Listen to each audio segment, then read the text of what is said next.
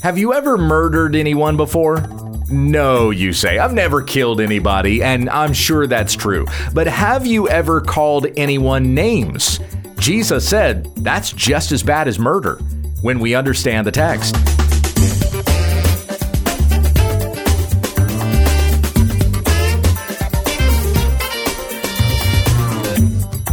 This is When We Understand the Text, a daily Bible study in the Word of Christ, that men and women of God may be complete, equipped for every good work. Tell your friends about our ministry at WWUTT.com. Here's your teacher, Pastor Gabe. Thank you, Becky. We're back to our study in the Sermon on the Mount, Matthew chapter 5, and we're into that section where Jesus goes through the law, showing to his disciples that they have not kept it. Let me begin by reading in verse 21 and go through verse 26 out of the Legacy Standard Bible. Hear the word of the Lord. You have heard that the ancients were told, "You shall not murder, and whoever murders shall be guilty before the court. But I say to you that everyone who is angry with his brother shall be guilty before the court. And whoever says to his brother, Raca, shall be guilty before the Sanhedrin. And whoever says, you fool, shall be guilty enough to go into the fiery hell.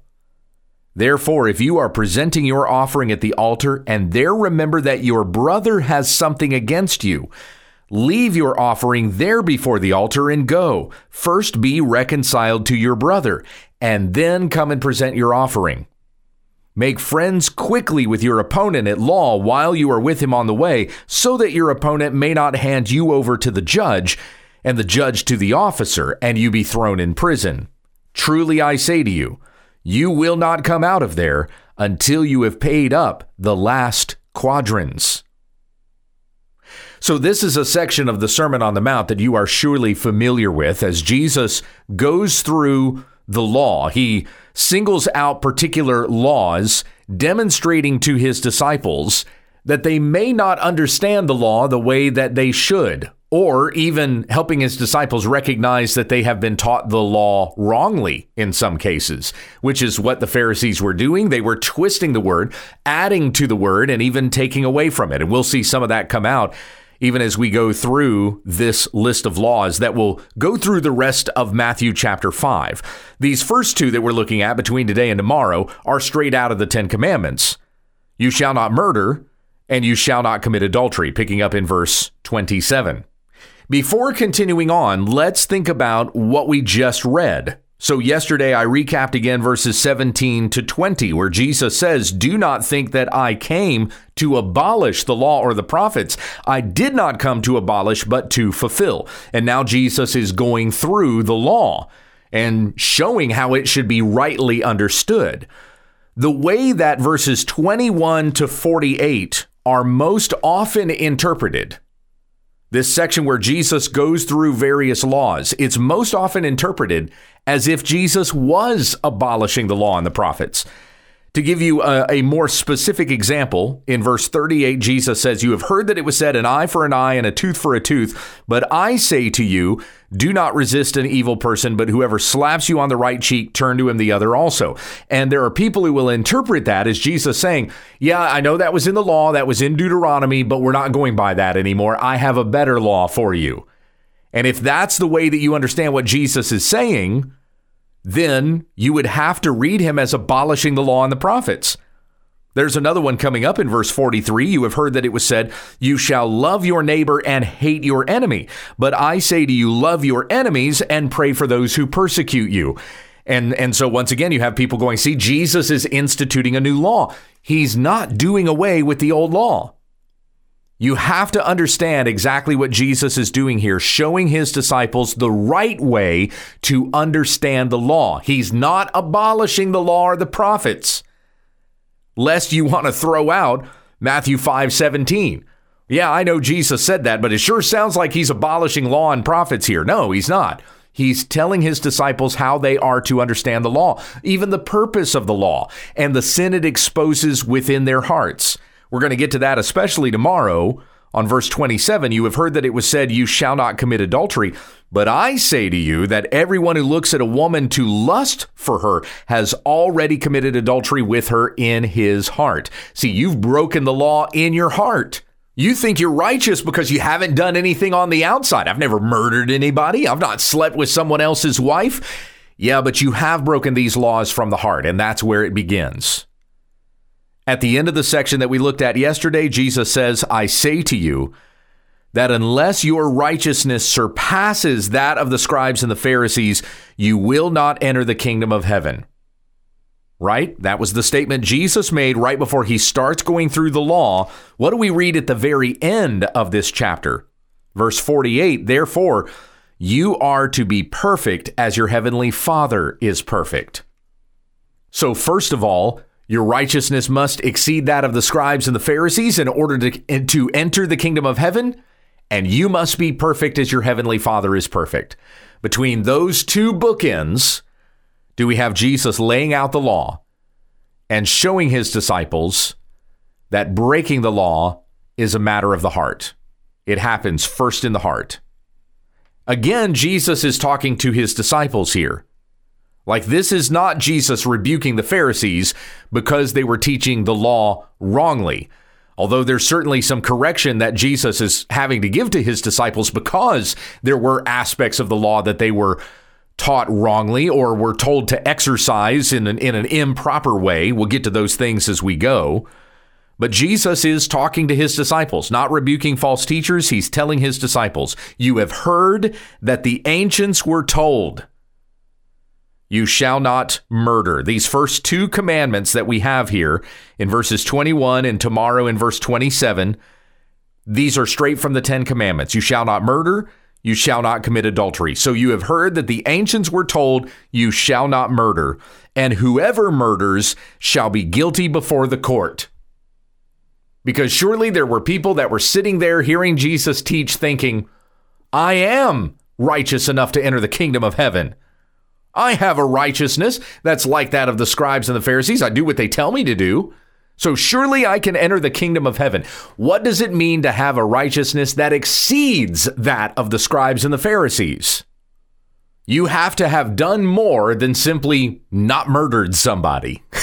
That's where this is going. As Jesus says in verse 22, but I say to you that everyone who is angry with his brother shall be guilty before the court. Remember that last line in verse 21, whoever murders shall be guilty before the court. But whoever is angry with his brother has thought vengeful thoughts against his brother in his heart. He's already guilty before the court. And whoever says to his brother, Raka, shall be guilty before the Sanhedrin. What is Raka? What does that mean? Well, it means empty-headed, idiot, good for nothing, a worthless person. That's what Raka means. So if you think of somebody else as being worthless, you're so angry at them, you hate them so much, they've made your life so miserable, this is what you're justifying in your mind, that this person is good for nothing. I wish they didn't even exist at all, or at least they were not in my vicinity anywhere. Go live your life somewhere else, you good for nothing. Well, if that's what you think about your brother, you'll be guilty before the Sanhedrin. Now, the Sanhedrin was made up of the scribes and the Pharisees and the Sadducees. These were the two sects, the Sadducees and the Pharisees, that made up the Sanhedrin, who determined court cases for the people of Israel. So you're guilty before the court. It's just another way of saying guilty before the court. That was the statement in verse 22. Whoever is angry with his brother shall be guilty before the court. Whoever says to his brother, Raka, shall be guilty before the Sanhedrin. It's a parallelism.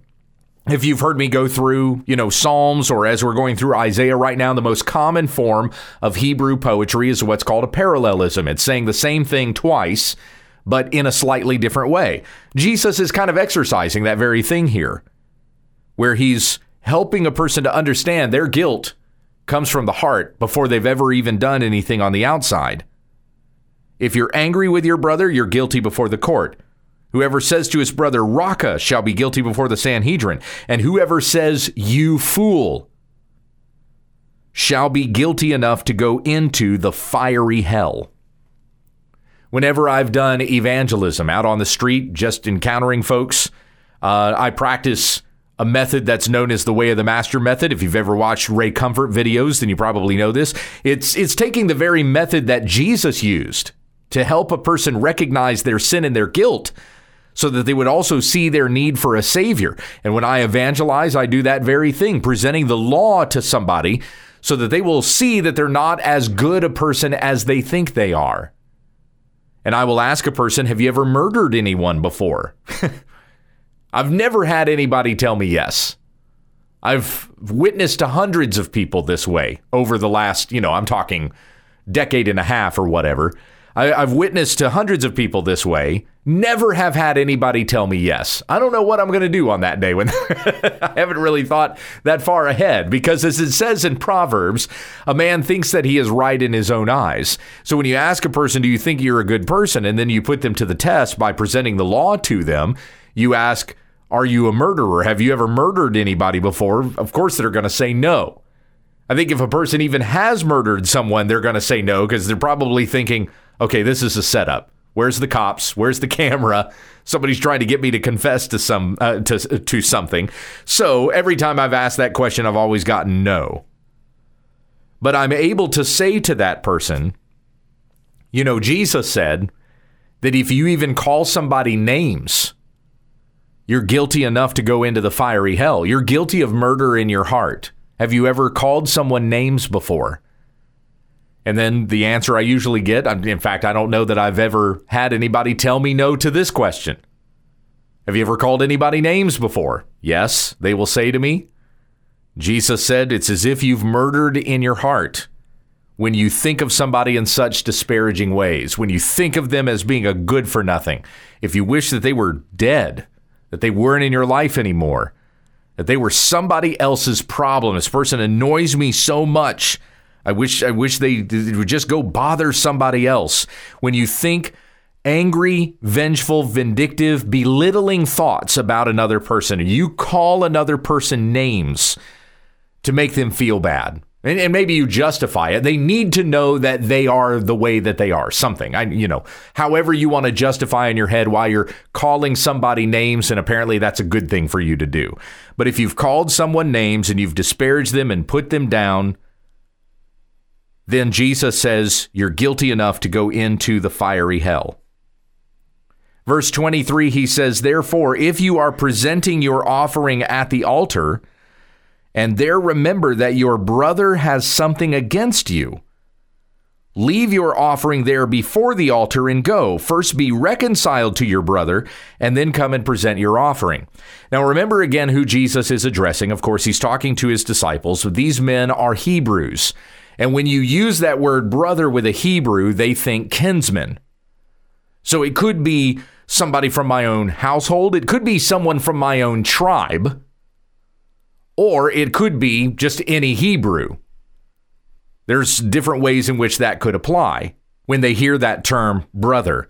We should not interpret this, though, as Jesus saying that if some Gentile or some pagan were to have something against you, then you should respond this way. Jesus is talking about a kinship here.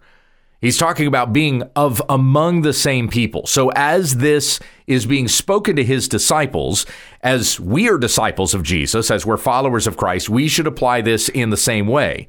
So the context would be, if you're presenting your offering at the altar, and remember that your brother has something against you. Brother in our context would be a brother or sister in the Lord. We're talking a fellow Christian.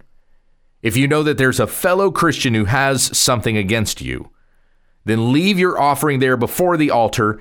First be reconciled with your brother or sister in the Lord, and then come and present your offering. Now, we're not giving offerings, of course. The offering system, the sacrificial system, Christ fulfilled with his death and his resurrection. So we're not going down to the temple or the tabernacle or anywhere and giving offerings. So what would the offering be, therefore, in our context? What would we mean by that? Well, there are different ways in which that could apply. Could be the Lord's table. Before you come to the Lord's table and eat of this bread and drink of this cup, if you remember that your brother has something against you, then don't partake. It's been a couple of years now since we've been through 1 Corinthians, but it's there in 1 Corinthians 11 that Paul says, whoever handles these things, the bread and the cup, in an unworthy manner, eats and drinks judgment on himself. So if you have sins that remain unconfessed, and when I mean unconfessed, I'm not meaning, like in the Catholic way, go find a priest, confess your sins, and then you can go partake of the Mass. That is absolutely not what I'm referring to. But you are guilty of something. There's something that's still on your conscience. You know that you've done it. Then don't partake of the Lord's table, abstain, go make yourself right with your brother whom you have a grudge with. You have unresolved issues with. Be reconciled to your brother. Leave your offering there before the altar. First be reconciled to your brother, and then come and partake of the Lord's table. That's just one possible application that I'm giving to that. It could be that the altar is just a general sense of our own Christian lives. After all, in Romans 12:1, it says to present our bodies before the Lord, holy and acceptable to him. This is our spiritual act of worship. So any day, it doesn't have to be a day that you're partaking of the Lord's table on Sunday with your brothers and sisters in Christ as a church. Any day, you're doing anything, and you remember that your brother has something against you. Go and be reconciled with your brother. Now, where Jesus makes this reference of your brother holding something against you, we would understand this as being something legitimate. Like, it's not just your brother is mad at you and he's making up stuff. He's got a reason to be mad at you, and so he's just come up with something, or it was something petty and insignificant. He's making a bigger deal out of it than you are, or whatever. This appears to be a genuine complaint against a brother. Like, you've actually wronged somebody. Your brother has something against you, so go and make it right with your brother. Even if it is something petty.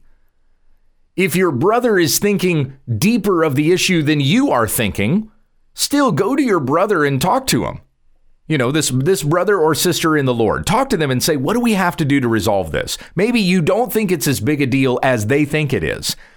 But still, what can we do to bring people together again so that feelings are not hurt, so that the unity, the love of Christ can be displayed between us, the unity he purchased by his death on the cross, his resurrection from the grave. Shouldn't we be demonstrating that and showing that between one another? What do I have to do? Maybe you have to go to greater lengths than your brother is willing to go to, but who cares? It's in honor of the Lord. It's to bring purity to the bride of Christ. If you have to be the one to humble yourself more than your brother, just do it. Go before your brother and say, what do we have to do to make this right together between us? And you can do that right now. Like I said, doesn't have to be when church rolls around or when we're partaking of the Lord's table, or there's something deeply religiously spiritual going on. And so, now is certainly the time when I must make it right. No, today you're supposed to be presenting your body before the Lord as a living sacrifice. So go make right with your brother now, especially if it's a spouse. When we're talking about brothers and sisters in the Lord, no one is closer to you than your own spouse. Wife, your husband, husband, your wife. 1 Peter 3:7 says that if there are unresolved differences between a husband and a wife, then your prayers are hindered. It even affects your relationship with God. So make things right between you, that the two of you can present each other to the Lord together. In verse 25, Jesus says, make friends quickly with your opponent at law while you are with him on the way, so that your opponent may not hand you over to the judge and the judge to the officer and you be thrown in prison. All Jesus is saying here is resolve your differences quickly. Take care of these things. Do it now. Don't let another second pass by. The way Paul puts this in Ephesians 4, don't let the sun go down on your anger. Verse 26, Jesus says, truly I say to you, you will not come out of there. Out of that prison you will be thrown into. You will not come out until you have paid the last quadrans, which was 1/64th of a laborer's daily wage. It was a very small amount of money. But it's Jesus saying, even the smallest amount, you're going to have to pay it all back before you're allowed to get out of there. And again, this is Jesus saying, you will be held accountable for the ways that you've thought about your brother in your heart. You cannot hide this from God. He is the one who searches mind and heart and will give to each one according to their works, as Jesus said in Revelation chapter 3. My friends, we have got to speak kindly to one another. We've got to, and that begins with thinking kindly about each other from the heart. Not just on the outside saying flowery words to people, but on the inside, you're just, still just pent up anger and frustration and bitterness toward other people. From the heart, we have got to love one another. And when you have affection and care for others from the heart, when it's genuinely from the heart, then it becomes easy to speak words of kindness to each other, speaking graciously that it may give grace to those who hear, as Paul says in Ephesians 4:29. I hear a lot of Christians badmouth each other. I hear a lot of Christians swear.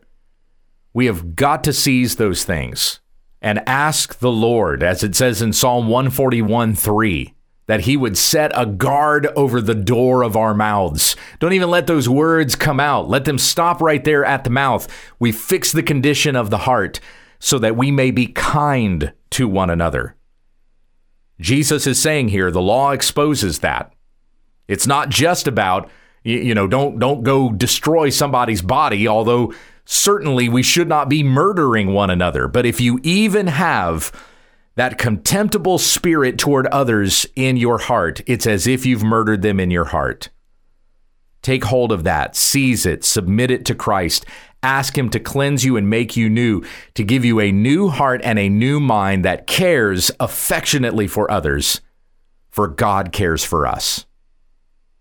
Let's finish there with prayer. Heavenly Father, I pray that we would think of one another in kind ways. We recognize each other as being fellow image bearers of God. And yes, there are people around us who have disobeyed God and are under the judgment of God. But it's out of love and affection for them that we would show them their sin and tell them to repent so that they would come to the way of righteousness. They would come to Christ and be cleansed and so be saved. That is how we love and care for each other, not calling one another names, not being disparaging toward each other, not tearing one another down or trying to make somebody else feel bad. Forgive us. Forgive me when I have done this, when I have spoken ill of another person, and give me words that would be gracious toward others, for you have been gracious to me. It's in Jesus' name that we pray. Amen. Pastor Gabe keeps a regular blog sharing personal thoughts, alerting readers to false teachers, and offering commentary on the church and social issues. You can find a link to the blog through our website, WWUTT.com. Thank you for listening, and join us again tomorrow as we continue our study in God's Word, when we understand the text.